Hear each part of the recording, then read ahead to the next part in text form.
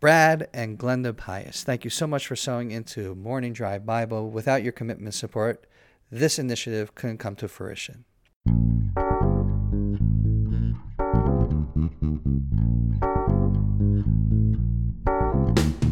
Good morning from Jerusalem. My name is David Krupman. And my name is Scott Kahn. And welcome to Morning Drive Bible. On another beautiful Jerusalem day, David.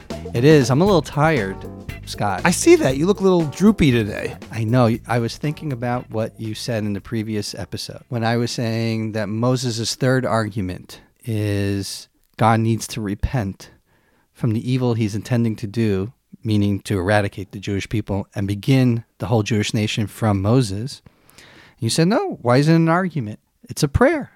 And the first two arguments, which I accept, that God, don't be angry at the people because they're not really deserving of anger for various reasons that we've mentioned in previous episodes. And the second argument that, God, you must do this because otherwise it undermines your entire purpose of creating the world. Kiddush Hashem, sanctification of your name.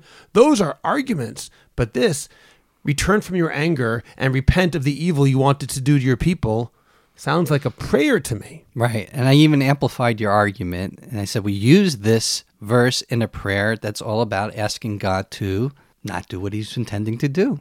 Get us back to where we need to be. So, David, what's your answer? You said this is an argument. I want to hear why it's an argument. I'm going to say this, Scott. Where I thought it was an argument, it is not. You are right, Scott. It is a prayer. It's actually, there are only three arguments. Hopefully, there's only three arguments now. We'll see the fourth one if it really is an argument. If I'm right or not. Right. But I have to admit, it's okay. Sometimes I thought one way, but thank God. I just want to make this clear that Scott does have a knife to my neck right now, and he's forcing me to duress, say, David under duress. Is saying things, yeah. You know, I think, David, there's actually something very important to say. The first thing I'll say is, I'm not going to say thank you because this is not, I'm right, you're right. We just want to get to the truth over here. And you're saying this is a prayer, not an argument. You're actually demonstrating a very important idea, and I'm quite serious, which is someone who is in Hebrew, modeh al ha'emet, who acknowledges when, oh, that's not true what I used to think, now I'm willing to think something new, is a rare quality. And quite seriously, you're demonstrating right now for all of our listeners in public, the thousands, if not millions of people who listen to this podcast are hearing you admit defeat. I think that's actually very impressive in its own right. That having been said, I'd like to maybe walk it back a little bit and say why you might be right, why it is an argument. And I'm not going to argue that it actually is an argument. I still maintain that it's a prayer. But I think on some level, we may be making an artificial distinction between argument and prayer. What is prayer inherently? Well, anyone can figure out on his or her own what that person thinks prayer is. To me, prayer is dialogue with God. Full stop. Whether or not that prayer takes the form of a request or an argument, such as, for example, when Abraham argued with God to save the 50, the 45, the 40, 30, 20, and 10 people in Sodom and Gomorrah.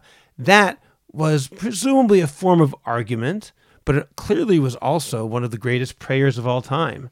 When Hannah requested a baby and she prayed in the temple, according to our sages, there's a combination of tremendous humility with an audacious request and demanding of God.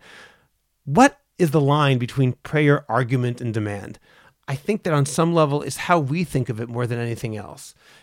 Moses' first two arguments are also prayers because prayer is talking to God. It's not some magical formula that we say in order for something to take place. If they were magic words and that's what a prayer really is, then you're right. This is a prayer and those are not. But I don't believe that a prayer is magic words. Prayer is dialogue. And therefore, this distinction that we make between arguments and prayer is quite artificial. And in that sense, what we have here are four prayers, and they're prayers of different forms. A couple of them take the form of arguments. One takes the form of a begging request, but it's really all the same thing. And I don't think we have to make this as a strong distinction between what's an argument and what's not. Scott, I was about to say that's an interesting concept, but we know in American vernacular, when you say interesting, sort of a degrading term. You're just putting me down. Yeah, I don't want to say. I want to say condescending and saying, yes, sure, whatever. I appreciate the understanding of prayer in the context that not every single prayer is about request. It's simply a dialogue with God. The question in this episode is whether or not all of these really prayers to God, or is Moses going toe-to-toe with God and saying, no, I'm making an argument. This is not about prayer whatsoever. I agree with you, what you said in the previous episode. I reconsidered your position. I think it's a valid position because liturgically, in our own prayers and what we say, we looked at this as an introduction actually into what would be the next argument, as remember the covenant with Abraham, Isaac, and Jacob. In fact, in the conclusion of when we were invoking this verse of Lord God of Israel, turn away from your fierce anger and relent from the evil against your people, this is what we say. Heed our voice and be gracious. Do not abandon us into the hand of our enemies to blot out our name. Remember what you promised our fathers. I will make your descendants as many as the stars of heaven. Yet now we are only a few, left from many.